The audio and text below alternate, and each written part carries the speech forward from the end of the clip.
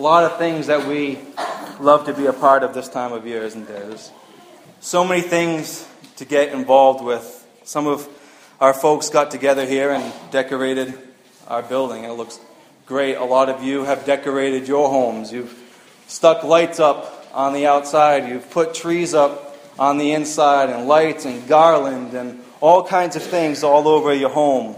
And tomorrow, and maybe some of you will open some gifts tonight, but tomorrow we'll open presents. We're going to spend time with family and friends, listen to Christmas music. A lot of you, I know over at the parsonage, Bethany's been baking all kinds of things, and it's been smelling like Christmas for the last 2 or 3 days. And it's just a great time of year. It's a great season. Last night even, I was finishing up some Christmas shopping with Larry and Benson. We're just shopping, and today gift wrapping, and just all kinds of things that we do. But out of all of those things, there may be a little bit more. Out of those things, what's your favorite? What do you like about Christmas? What's your favorite thing about Christmas? I asked Julie Olson that question on Sunday morning, and I said, what's your favorite thing about Christmas? And she thought for about 5 seconds and said, Jesus was born. And that's the right answer, isn't it? For Christians, when you ask, hey, what's your favorite thing about Christmas? It's automatically Jesus. We think of Jesus, and that's the right answer. And Jesus did come. He is more than all of those things that I previously mentioned. He's more than the lights. He's more than the tree. He's more than all of that. God actually became flesh, and He dwelt among us. God came from heaven to earth to dwell among us. And although we know that Jesus is the right answer to what's your favorite thing about Christmas, although we know that's the right answer, is it your favorite thing about Christmas? Are you enamored by the fact that Jesus Christ came into the world to save us from our sins? Or is that what enamors you at this time of year? Is that what you're thinking about? So tonight, briefly, I won't keep you long, but tonight I just want to talk a little bit through Luke chapter 2. Where we see the shepherds in Luke 2. We see something incredible that they've experienced, something out of the ordinary, something that doesn't happen to us nowadays. And what they experienced this first Christmas, frankly, though, is what I want all of us to experience. But what they experienced was this: the glory of the Lord. They experienced the glory of the Lord. They were enamored. As a result of this first Christmas, they were enamored by the glory of the Lord. So to get a little bit of the background, the well-known background that we all know of Luke chapter 2, Mary and Joseph, they have to go back to Bethlehem, right? They have to go back, and there's this census that the emperor of Rome has said that needs to happen. So since they're in the Roman Empire at that time, they have to go back to Bethlehem, which was the land of their father. So they went back to Bethlehem in order for the census to be taken, so they could register and get the census done. So while they were there, as we all know, in the old little town of Bethlehem, right, that Mary gives birth. So they're in Bethlehem, Mary gives birth. And they put him in a manger, and they wrapped him in swaddling clothes, and all of that stuff that we know so well. But I want to start reading in verse 8. Again, you can just listen. If you want to open one of the pew Bibles, or if you have a Bible, go ahead and open that. But I'm going to read in Luke chapter 2 and verse 8. And there were shepherds living out in the fields nearby, keeping watch over their flocks by night. And an angel of the Lord appeared to them, and the glory of the Lord shone round about them, and they were terrified. A lot of you know when Linus does it in the Charlie Brown video, he goes, and they were sore afraid. Right? They were sore afraid. They were terrified. They were scared. They were fearful. So this first thing we see here is that the glory of the Lord brings fear. When we experience the glory of the Lord, when we see Him as He truly is, it should shock us. It should cause us to go into awe and to be terrified. And this is what happened with the shepherds. So they're out in the field, right? They're minding their own business. They're doing their thing. They're making sure that their lambs and their sheep, that they're all taken care of, and that they're all fed, and that they're being protected from people trying to steal them, or wolves coming in, or whatever the case is. They're minding their own business, and they're taking care of these sheep. And then all of a sudden this angel shows up And with that angel, the glory of the Lord, however it happens, the glory of the Lord starts shining around these guys. And it's just bright. All of a sudden, it goes from night to day because of the glory of the Lord. And we would probably respond, would we not? I think we have to be honest. We would respond in the same exact way. We would be terrified if this happened to us. And they were probably thinking to themselves, this is the end. I mean, this is it. I'm seeing the bright light. I'm going beyond this earth. It's all over for me. They figured that this angel probably had some kind of bad news for them.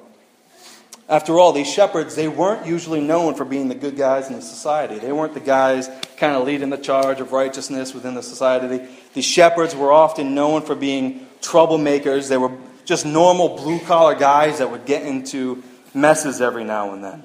But the glory of the Lord comes with that angel and terrifies the shepherds. It was bright. It was exposing. In the light of God's glory, they saw themselves for what they truly were. So the glory of God brings fear upon these shepherds. And it's the same when an unbeliever acknowledges the glory and the majesty of God. He will automatically feel himself as he is. He will feel himself as opposed to God, filled with himself, filled with sin, and standing in the exposing light of God's glory. But the angel says in verse 10, "Do not be afraid. Do not be afraid. I bring you good tidings of great joy that will be for all people, because today in the town of David a Savior has been born to you. He is Christ the Lord." So instead of getting bad news that they probably expected, like, you're all going to die right now, they got some good news. Hey, this Christ was born. This Savior was born.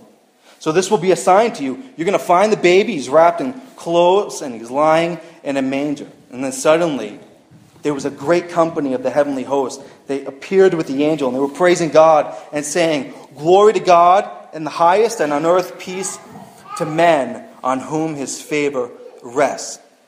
So the first thing that the glory of the Lord brings is it brings fear. But secondly, the glory of the Lord, as a result of Christ's coming, the glory of the Lord brings peace.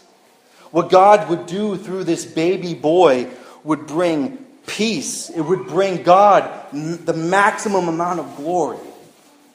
So in our sermon last Sunday, for a lot of you who were here for that, in our sermon last Sunday, we saw that Christ came to save his people from their sins. And this would do many things, but two of the main things that it would accomplish is that it would bring peace and that it would bring glory to God.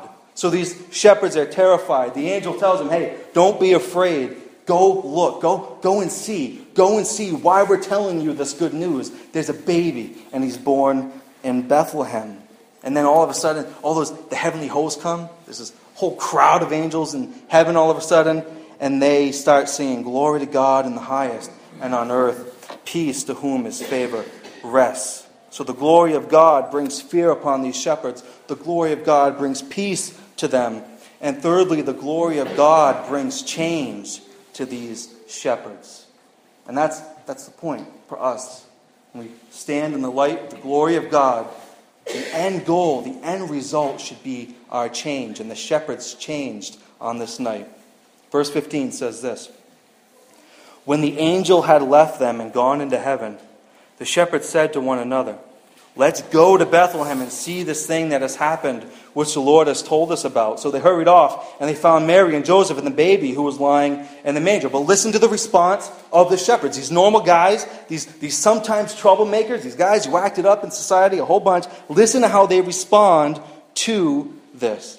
"When they had seen him," when they had seen Jesus, "they spread the word concerning what had been told them about this child, and all who heard it were amazed at the shepherds, what they said to them." Verse 20, "The shepherds returned, glorifying and praising God for all the things that they had heard and seen, which were just as they had been told." So upon seeing these shepherds, they start as a result of the shepherds seeing Jesus, they start spreading the news that Jesus has come. They reiterate what the angels had told them. A Savior has been born in the city of David, which is Christ the Lord. And they're running all over the place and telling people about Jesus. These guys must have looked crazy. I mean, can you imagine someone coming up to you and saying, "Hey, I saw a bunch of angels, and they told me something about this guy who was born over in the next town over, and so I'm telling you about this kid." And you'd be like, "That's strange. Why are you telling me about this little boy. I mean, this baby's born all the time. But this was the Savior. They didn't care if they looked a little strange or loopy. They didn't care because the Savior had been born. They had seen the glory of the Lord. They had seen the one who would bring them peace. And they were beginning to change as a result of beholding the glory of God. So they spread the word about this baby. But then the second thing that they did was that they returned home. They returned to their fields with their sheep, responding to the birth of the Savior in the same way that the angels responded. They glorified God and they praised Him for all that they had seen and heard. That's the goal. As a result of the glory of God, it's life-changing. When we behold God as who He truly is, and majestic and holy and righteous and true, and all of that, when we stand in light of all of that, we see ourselves exposed. We see ourselves as who we truly are, sinners in need for somebody to come to earth to live a perfect life in order to save us from our sins. That night, these shepherds were changed. That night, they looked at a little baby boy in a manger, and he would be their Savior. They were enamored with the glory of the Lord. They were enamored with this child who had come to save them from their sins. So what's going to enamor you this Christmas? What's going to draw your gaze? What's going to be the highlight? What's going to be that thing that you look back and say, this Christmas was filled with this? Will it be the glory of the Lord? Will it be a new recognition of what He has done for you? Will it be a fresh, new, brand new revelation of the glory of the Lord and that He is your new Savior? But don't get me wrong, I love gifts. I love spending time with my family. I love the great food. I'm going to do all of that just like you are. But it is all meaningless without Jesus.